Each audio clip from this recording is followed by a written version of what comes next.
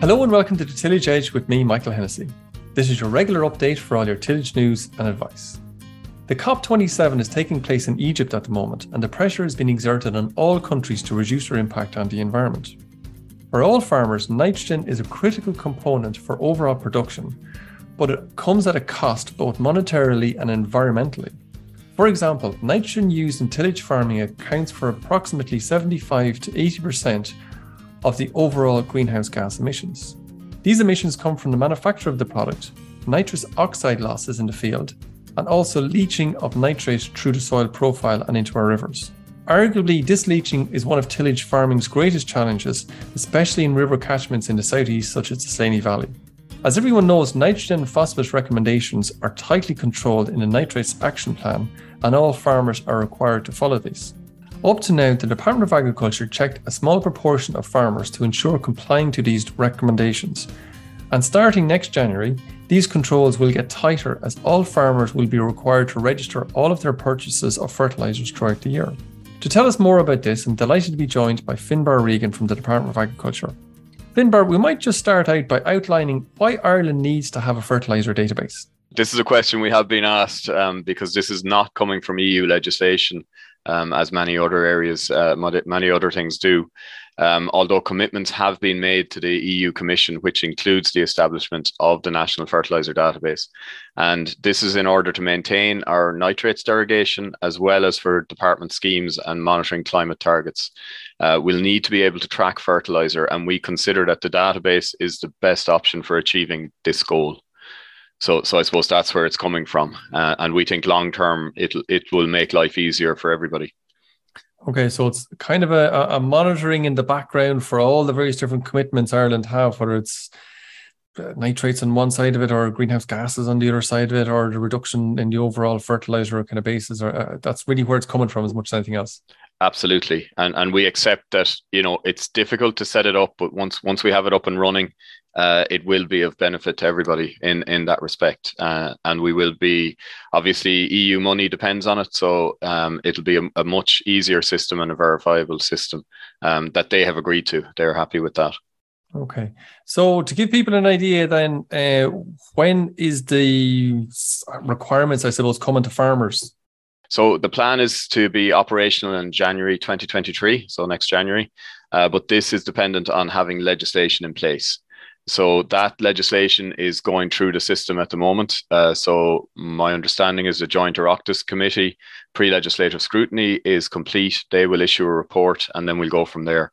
But that's assuming the legislation is in place. Yeah. Okay. So it'll be January next year. The legislation is still on track to be there before the close down for Christmas. Yeah, that's our hope. But like I said, we don't have any control over that. It's in the system. Yeah. We did what we could, so we'll see, and we'll have updates. We have stakeholder meetings, updates. Probably before the end of this month, there'll be a meeting that will have an update on that. Okay, and is it just nitrogen that this is really trying to track, or is it a bit more than that? I suppose nitrogen was the main thinking behind it. All right, but because we're getting details of the products from companies, and we'd expect the retailers to upload all that information, we will have NP and K available to us because of that, because that's the way it's set up. The way the products are, we'll have that NPK information in the background. And just to say that this also covers lime and liming products, so it will include information on that. And also from, I suppose, the climate perspective, we will have information on the use of inhibitors or protected urea, I suppose, is what people would look at in that respect, from the climate perspective. Okay, and I suppose in an overall general sense, maybe apart from the border, we have a very clear view about all of the chemical nitrogen that comes in or out of the country. And is the border kind of issue pretty well sorted now at this stage? Well, I suppose with the border issue, if a retailer is bringing product across the border, that will be captured in their sales to fertilizer end users, to farmers in the main. And there's also a facility on the database, the fertilizer database, that if a farmer is bringing product in directly from Northern Ireland, that they can go in and enter that on the system as well. So the facility is there to record all of that. Okay, so if we go back just a little bit then to figure out, well, who has to account for fertilizers going through the system? What's the various different levels of people that need to account for it? Yeah, I suppose the main work will be done by the retailers. So whoever's selling to a fertilizer end user, so the guys who are selling to farmers, that'll be co-ops, merchants, any retailers of the products, they will have to upload their sales data onto the system.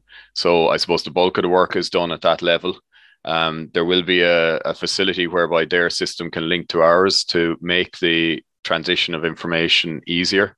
When it comes to, I suppose, the farmers and professional end users, they will need to register on the system. So they register with the department, and they will, as I mentioned in the training the other week, they'll have to submit an opening stock.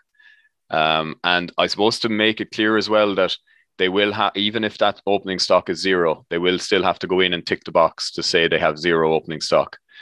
So that they will have registered, and then they will have acknowledged that they don't have opening stock. So it's not just if you do actually have something on farm, there's also the requirement to note if you don't have anything. Okay, we might get to that in just a second, because we might just maybe tell farmers how to get into the system in the first place. But just going back another little bit there. So we have the retailer and we have the end user or the farmer, I think you call them professional end user. Do the importers have to account for everything that's coming through the system? And linked to that, then, will you be able to, or will the department be able to track, if you like, every ton of, or every kilo or ton, or every like of nitrogen from, if you like, when it's imported to its use throughout the whole, all the way across into the system? Yeah, that's the goal, but that's not going to be in place immediately. So I suppose initially we're looking at sales to farmers. We already have a system whereby the importers provide us with their information, their data, and there's also CSO figures, but that's a bit disjointed. So I suppose longer term, we're going to try and get all that into the fertilizer database, and the legislation will account for that, that anyone that's involved in the sale or importation of fertilizer will be included on the system and will have to input their data. So I suppose we do have sight of that information, but it'll just make it a lot neater once it's all in the system. So the plan is to have all that in place by the end of next year. So going back then to the farmers, so how does the farmer get started in the system? Is it through ag food, where a farmer can look at their BPS or their payments, if you like? Is it through that portal that a farmer is going to be going into to start into the system, if you like? Yes, it is. So when they go into ag food, there'll be a national fertilizer database that they can click into. And then the registration is simply ticking a box to say they're happy to register with the department for that, for the national fertilizer database. That will allow them then to input their opening stock. And it will also allow them later in the year to download reports on their purchases as well. So at that stage, then, does the farmer get use the farmer's herd number throughout the whole system, the same as he would have in the past, or he or she would have in the past, I should say? Or is there a new number that is related to the farmer within this database? No, the herd number will be the identifier for this as well. So it's just to simplify it again. I mean, everything we're doing is trying to make it as simple as possible for everyone involved. So it was felt that using the herd number would be a better option. And I think when we've had our meetings with stakeholders, they've agreed that that's probably an option that they're happy with. So if a farmer then sees yet more stuff coming through, but anyway, the farmer's busy and the farmer forgets to tick the box and put in the opening stock and do that end of it, what happens? Can the farmer buy fertilizer, or is the farmer need something else so that they can purchase it, or is there a ban for buying it, or how does that work? No, the farmer will be able to purchase fertilizer. What will happen is that it'll be flagged on our system when that herd number comes through. We'll see that it isn't registered, and we will simply contact the farmer to remind them that they need to register on the system and record opening stock. that's all that'll happen in that case. So we would hope that a few months into next year, all of that will have washed through the system, and we'll have everyone up and running on it. Okay, so just there might be a step missing in there in the middle. So if say I'm a farmer and I pick up the phone and I ring my local merchant and say, look, I want 10 tons of nitrogen, we did deliver it out on Tuesday. Will the merchant, is the merchant obliged to take my herd number, or can I just order it and away we go? No, the merchant will require your herd number. So that's how it'll show up on the system. So the herd number goes in, the merchant is legally required to have that. That'll go in, and then when that's uploaded, if that herd number isn't registered on the National Fertiliser Database or registered with the department, then that will be flagged and we'll contact them. No, that makes sense. All right. Okay. So once again, I let's just say I ordered this 10 tons of fertilizer, and that's all I was ordering for the year. Let's just say on that, I give my herd number and kind of away I go. Do I then need to go into the agfood.ie and put in that I bought 10 tons of fertilizer from my local merchant? No, you don't.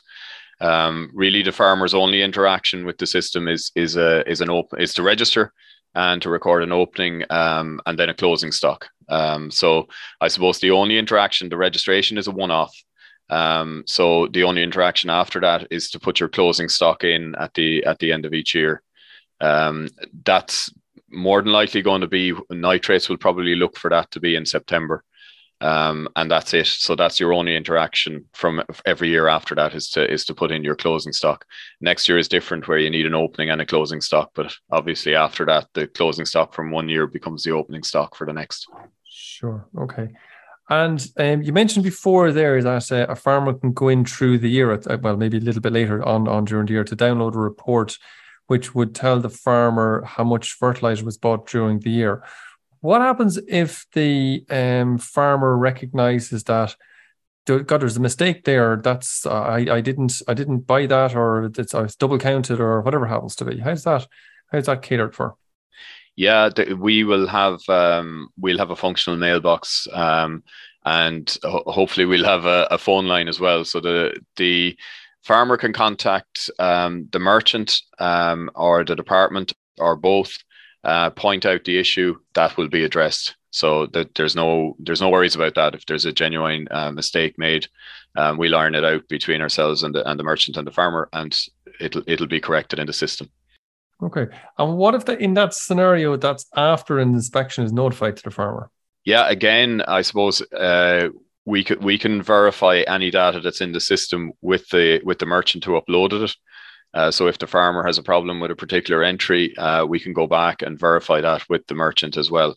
So the same will apply. I mean, just because it hasn't been noticed, because a lot of farmers may not interact with this until the end of the year. So it may not be noticed during the year when there's an inspection. The same rules apply. You know, once we can verify that it is a genuine issue, then it'll be resolved. And if I was a merchant, because obviously merchants listen to this podcast as well, if I was a merchant and I made that mistake, is there any sanction for me in terms of that mistake that might be made?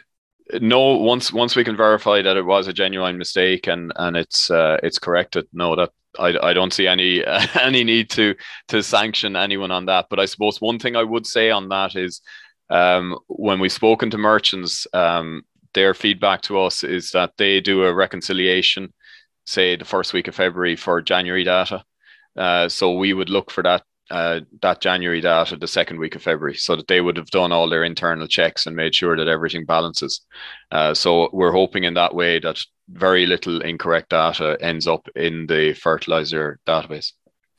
We can all hope on that one, but yeah, they've agreed that it's the best option, and like I said, listen, everyone's aware that there's going to be teething problems next year and there's going to be some difficulties, but I think once they're feeding back to us, and it's useful for us that they come back with what possible issues they see, so we can anticipate solutions for those in advance. If I was a farmer and I was looking at yet another system coming through, I'd be kind of going, oh, geez, that's another stick for them to beat me with. How much of an inspection level is going to be involved in this in terms of, let's say I'm a farmer and I'm putting out, let's just say for round figures, 5,000 kilos of nitrogen, but in the way it ended up, I ended up putting 5,050 kilos of nitrogen out. It's all on the system, but in other years, I may well not have got inspected, if you know what I mean. And to a degree, that 50 kilos, maybe it might be here or there, but I wouldn't have been inspected. Whereas in this system, every farmer is inspected, kind of like the BPS, that every parcel is inspected. Like it or not, it probably is from a remote kind of point of view, and those anomalies are pointed out to the farmer.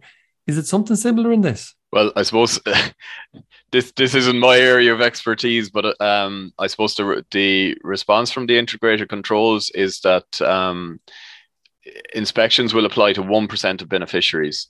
But in addition to that, there is cross-reporting, so a system whereby non-integrated control divisions, other divisions within the department, and external authorities, like local authorities, can report in to the integrated controls division as well if there are breaches, and that would include exceedance of fertilizer use. So I suppose it's looking at the moment at least 1%, plus all those other additional possibilities for checks, I suppose. So the answer is probably yes then. So everything will be inspected all the time. Well, I don't think we'll have 100% checks. I don't think that's possible. But I suppose in a way, I suppose the system will allow us to have an overview of things longer term. So we'll see where we're going with it. But I suppose the thing to say is that, if lads are complying, then there's no issue, whatever system you have in place. I suppose that's the message that we'd get out there. And I suppose, and again, thinking of livestock versus a tillage farmer, and on a tillage farmer, it's very clear, or it's very easy to see everything's registered, if you like, on the animal database, and it's relatively clear what the what that farmer can actually put on for the most part. Whereas in tillage, you have different crops which require different amounts of nitrogen in different years and that kind of thing. Do you think the department are going to look upon that differently from a crop point of view versus an animal point of view? No, and I suppose again, this wouldn't be my area of expertise, but I suppose fertilizer use controls are the same for all farmers, regardless of what type of farming you're talking about or enterprise. And it's based on calculated allowances. So, you, as you say, you have certain things feed into that equation. And it's quite a complicated set of calculations to figure out what's allowed. And I'm sure there's be a lot of advisors very busy next year working on that. But I suppose once that figure is worked out, then that's the figure that will be used in terms of deciding whether the farmer is compliant or not. Okay. And as you mentioned, it is quite complex. What's your view in terms of, no, this might necessarily be your area, but in terms of the need for a nutrient management plan for 2023 for crop farmers?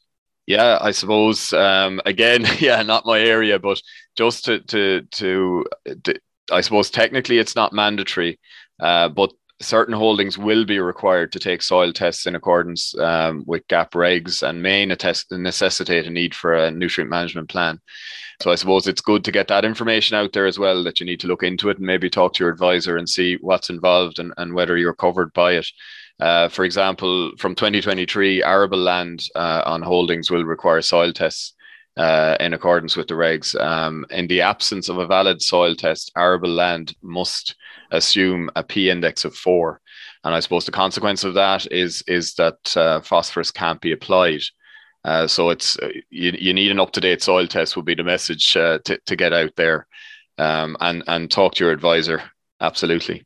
Okay. Yeah. And in terms of organic manures being tracked, in terms of imports, because tillage farmers tend to, where they can bring in organic manures, how does that system going to work? Does that interact with this database? It's not part of this National Fertiliser database, but I suppose the system that's in place at present, where organic manure imports and exports are already declared online to the department. The exporting farmer sets up the movement on ag food, and the importing farmer then verifies it. So that system will continue. So I suppose, to answer your question, the department will have oversight of all inputs on that front. Okay, so I suppose really the message, as far as I can see it from listening to you, is that if you're a reasonable size or even a small tillage farmer, you really do need a nutrient management plan because it's pretty complex between different crops, different soil results, and if you've imports of organic manures, there's a nice bit of calculation between it all to make sure it's actually right. Finbar, can I ask you just the last kind of question or so, and it's really around, there's a good bit of farmers farming together, whether that's in farming units or whether it's, neighbours kind of working together. Is there a facility where a farmer can transfer fertilizer from one to another? Yes, there is within the system. So they need to register for this function, but I suppose once they're registered on the system, they'll have an actions list. And one of those is farm-to-farm transfer. And so when you go into that, only for the first time, you literally tick a box to say that you register for that system with the department. And then you won't see that again. And you'll be able to essentially, your own identifier will be there. So you just put in the herd number for the farm you're transferring to, the tonnage, the product involved, and it's as straightforward as that. Okay, so it's a few clicks and you should be able to do it relatively straightforward enough. Absolutely. And like I said, the registration part is literally tick box, and that's once off for that particular function. And also just to say on the imports, if you're importing directly onto your farm from, say, Northern Ireland, there's also a facility to record that on the system. And it's the same thing. You tick a box the first time you do it, and then that's it after that. Okay, fantastic. And as a matter of interest, just when you talk about the imports from Northern Ireland, do they have to register with the department somewhere in terms of imports into Ireland in general? So in other words, if I was a turkey producer or a chicken producer up in the north, are all of my exports to various different farmers recorded at their level as well as the farmer importing them as well? You mean for the fertilizer? No, for the organic manure bits. Oh, sorry, no, I'm just talking about chemical fertilizer. Sorry. Okay. Yeah. Okay, rather than that. Okay, perfect. Look, Finbar, that's brilliant. Thanks very much. There's a good bit of information in that. I think a lot of farmers might be listening with interest to this, kind of going, holy moly, there's something else coming at us. But look, it's good they know they've good advanced warning on it, and look, hopefully it all goes very smoothly for them. And if you're agreeable, we might maybe come back again, maybe early in the new year, maybe touch base with it to see how the setup of the whole system is working. Yeah, absolutely. Listen, thanks very much, Michael. And like I said, we appreciate the opportunity to get information out there, and any feedback that comes back through your advisors or anything can be fed back into the department, and we'll take that on board as well. So that's it for this week, and my thanks to Finbar for joining me in the podcast. We are conducting some research about how to improve the podcast for the future. You, the listener, is who we would like to hear from about the improvements you would like to see for the future. If you'd like to participate in a short feedback process, please email me on michael.hennessy@teagasc.ie. Finally, don't forget, if you enjoyed the podcast, and recommend it to a friend or colleague. And as always, rate, review and follow on Apple Podcast or Spotify so you never miss an episode. And for more information, go to teagasc.ie. I'm Michael Hennessy. Thanks for listening. I'll be back next week with more tillage news and advice.